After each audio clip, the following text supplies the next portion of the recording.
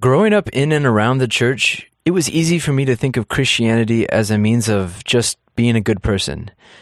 There were nice sayings about loving your neighbor as yourself, do unto others as you would want them to do to you, the importance of laying your life down for your friends. All of these things are true. But life in Christ is so much more than just being a good person. What took me some time to realize is that God's Word was not given to us in order to make bad people good, but rather to make dead people alive. The more I tried to follow Jesus, I realized He was not just asking me to be a good guy, but wanted to bring me to the fullness of life, to give me water to cure this insatiable thirst that I was experiencing.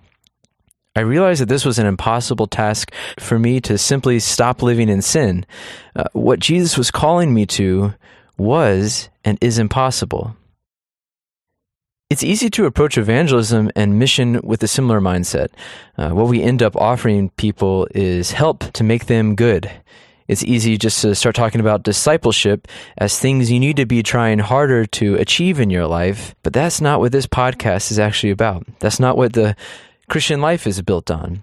What will bring dead people to life on our campuses and in our world is just one thing: Jesus Christ, the Word of God.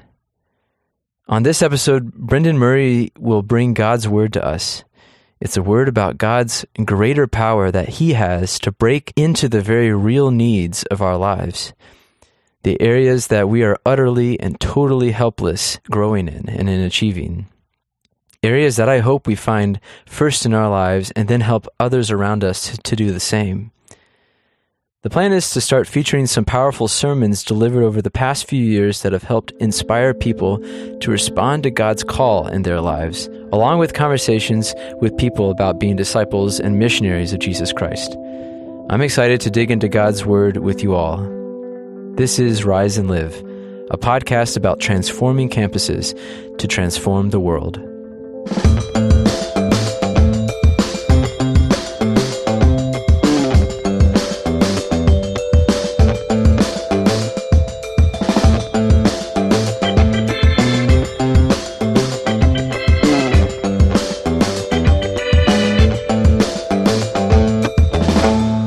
I have a word to share tonight. There's been a scripture verse that's been rattling around in my head for the last week.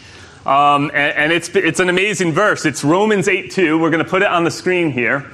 It says, "For the law of the Spirit of life has set you free in Christ Jesus from the law of sin and death." Now, I have children, and if you guys ever have kids, what you'll find out is that at a certain age, they will start to ask you questions. And I mean lots of questions. Like the word why becomes a very common word in your household at a certain point. And it's often wonderful.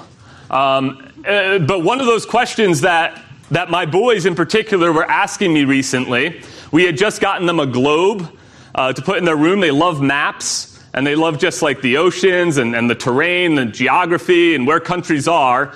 And my boys asked me this question, like both of them, his 8-year-old and the 6-year-old, and they were like, "Dad, why don't people at the bottom of the globe just fall off? Like, how do they stay?" I was like, "That's a great question." I was like, people actually used to think that the earth was flat, and some people still do. They're wrong, no offense to you flat earthers out there, but let me try to explain this to you. I said, give me a couple minutes, and then I'll come explain this. I ran upstairs, Wikipedia, and I came back downstairs. And I said, there in the 1600s, there was this guy named Sir Isaac Newton. He was a knight, but don't think knight in shining armor.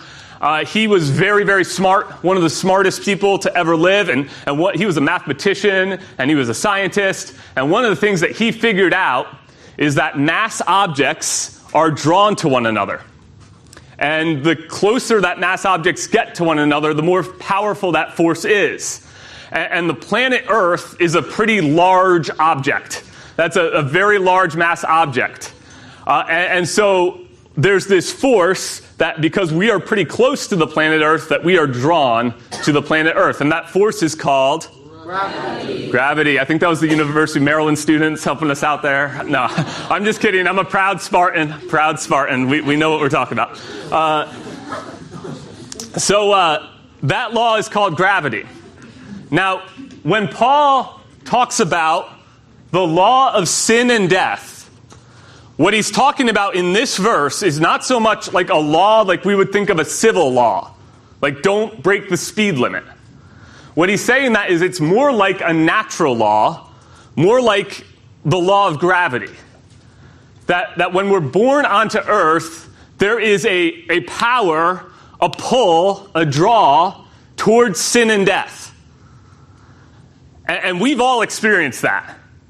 That as we've come onto earth, we've all experienced being pulled into things that do not lead to life, but that lead to death. That's the power of sin working on us. And that power of sin is present here on planet Earth. And we know that we've heard this gospel this weekend due to the fall of Adam and Eve. That sin entered the world, and sin now has a power in the world, and each one of us have experienced that power. I saw an inspirational quote recently. I don't know if it was on a billboard or if it was on Facebook. It was probably one of those people on Facebook that like every day post a new inspirational quote. Like they get one like each, usually from like their mom. And so I saw an inspirational quote, and it said this. It said, "If you find yourself in a story you don't like, you can always change your story." And I was thinking about that. I think, though, the problem is that many of us find ourselves in a story that we don't like, but we don't feel like we actually have power to change our story. I mean, Paul will even talk about this in Romans right before this in chapter 7. He says, "So I find this law at work. Although I want to do good, evil is right there with me." He say, "For in my inner being, something deep inside me, I delight in God's law," that being God's good law, the way that we're supposed to live, God's plan for us. Deep in my inner being, I delight in that, like I want to do good, but I see another law at work in me, waging war. And that law is the law of sin and death. And we have all been affected by this. I mean, the law of sin and death is the reason why when you're feeling lonely, you keep going to that dark place. You keep pulling up that website. Or you keep going to that place of insecurity, where you're looking for approval from people that you should not look for approval from, and you can't seem to find your approval from God. It's what Travis was talking about Friday night. That place where you keep on digging those wells over and over and over again that just do not satisfy. And somewhere deep inside of you, you know that they're not going to satisfy, and you know they're not satisfying, but there seems to be a power that's at work in you that is beyond the power that you can even control. You're just pulled to that over and over again, despite wanting to be free of it. This is the power of sin and death at work.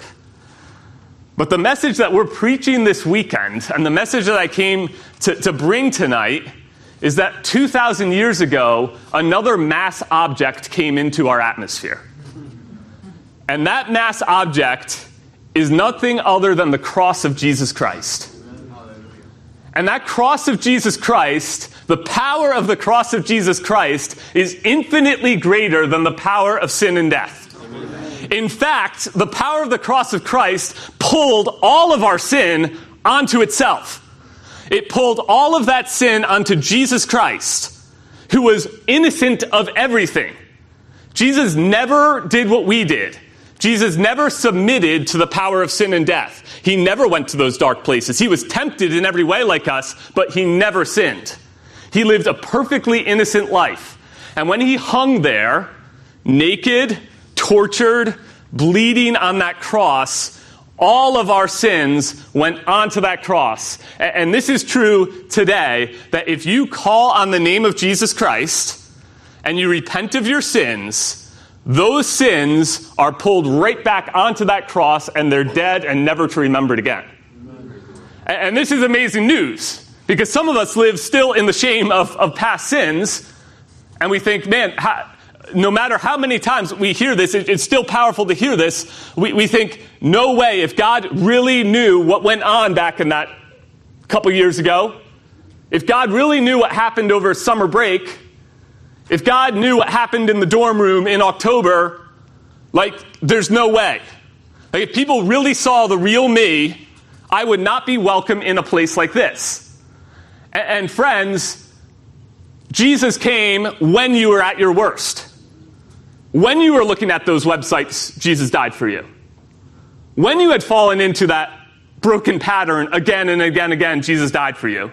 When you were getting drunk on the weekends and doing behaviors that you regret right now, Jesus died for you. It was when you were at your worst that he came for you.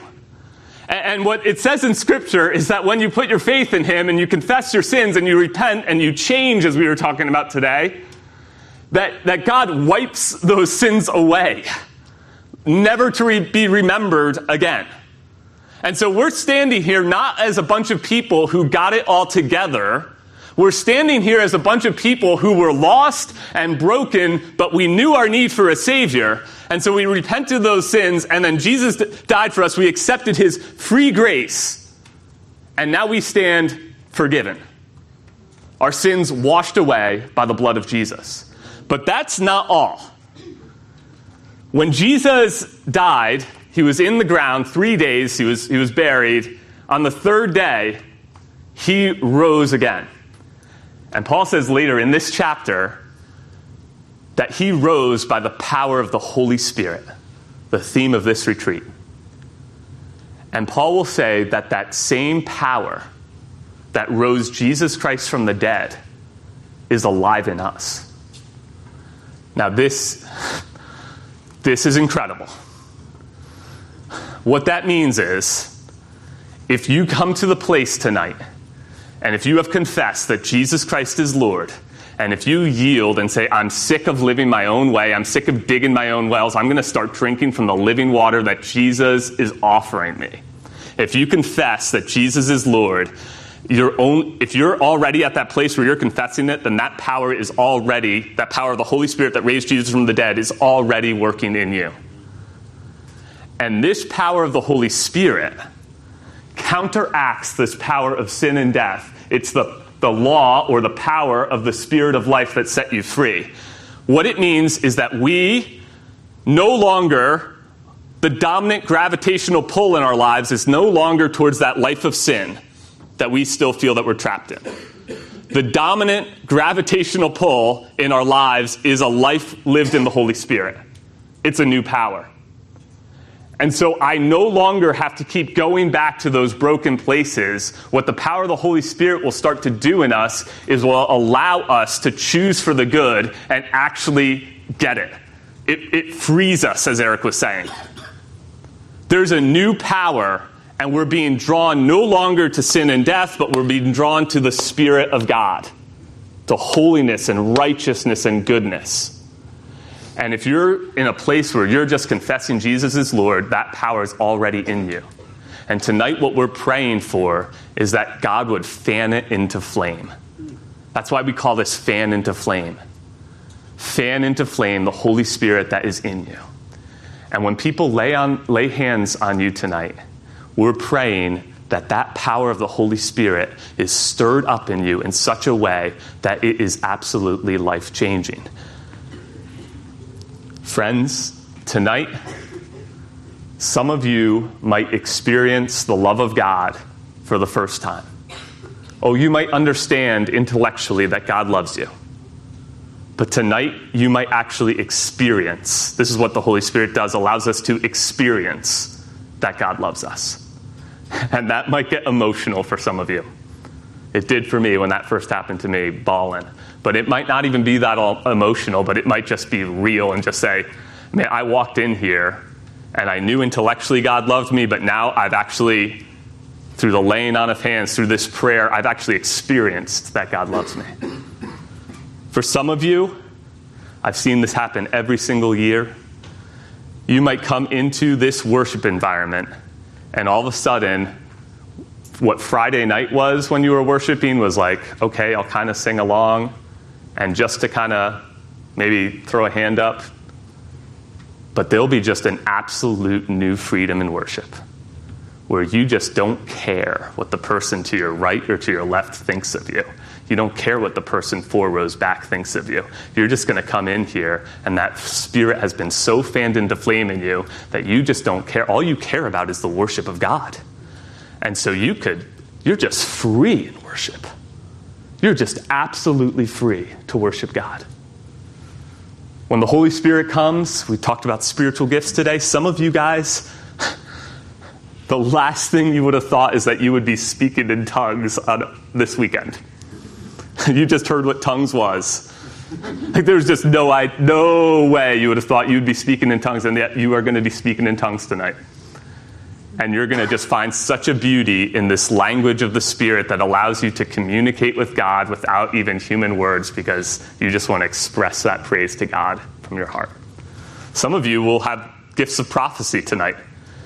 Whereas we're worshiping back here, you're going to get a sense like, oh my gosh, I think I am supposed to share this scripture. I'm supposed to say this, and you'll come up to the front and just share that, and it will help someone else in this room. I believe that someone's going to get a gift of healing tonight. I mean, we reread about that in the book of Acts. People got healed all the time. People had gifts of healing. I believe someone might have something that is physically wrong with them right now, and someone else is going to get a gift of healing, and they're going to pray over that person, and they're going to be healed. You're like, I doubt it. I don't. It's the same power that rose Jesus from the dead. Why wouldn't it give evidence to his power tonight? What do we have to do? All we have to do is say, yes, Lord. All we have to do is yield to his Holy Spirit. All we have to do is repent of our sins, truly repent and want to change, and say, yes, Lord, I'm inviting you into my life. I'm trusting you. I've come to an end of myself, and I'm yielding to you. If you have that posture tonight, you can trust the God of the universe to come into your heart and change your life. And I believe that for at least one person, that next year at this time, you will get up on this stage and say, February 1st, 2020 was the night I gave my life to Jesus Christ. That Saturday night was the time I finally said yes to Jesus Christ. And over the course of that year, I've been walking by the Spirit of God. Not perfect, but making progress by the Spirit. And I am a new person 1 year later. And you're going to give that testimony a year from now. Friends, why wouldn't we trust the one who died for us? He loves us. He loves us. And he's got good plans for our lives that say yes to his Holy Spirit. And we can start saying yes right now as we turn into worship.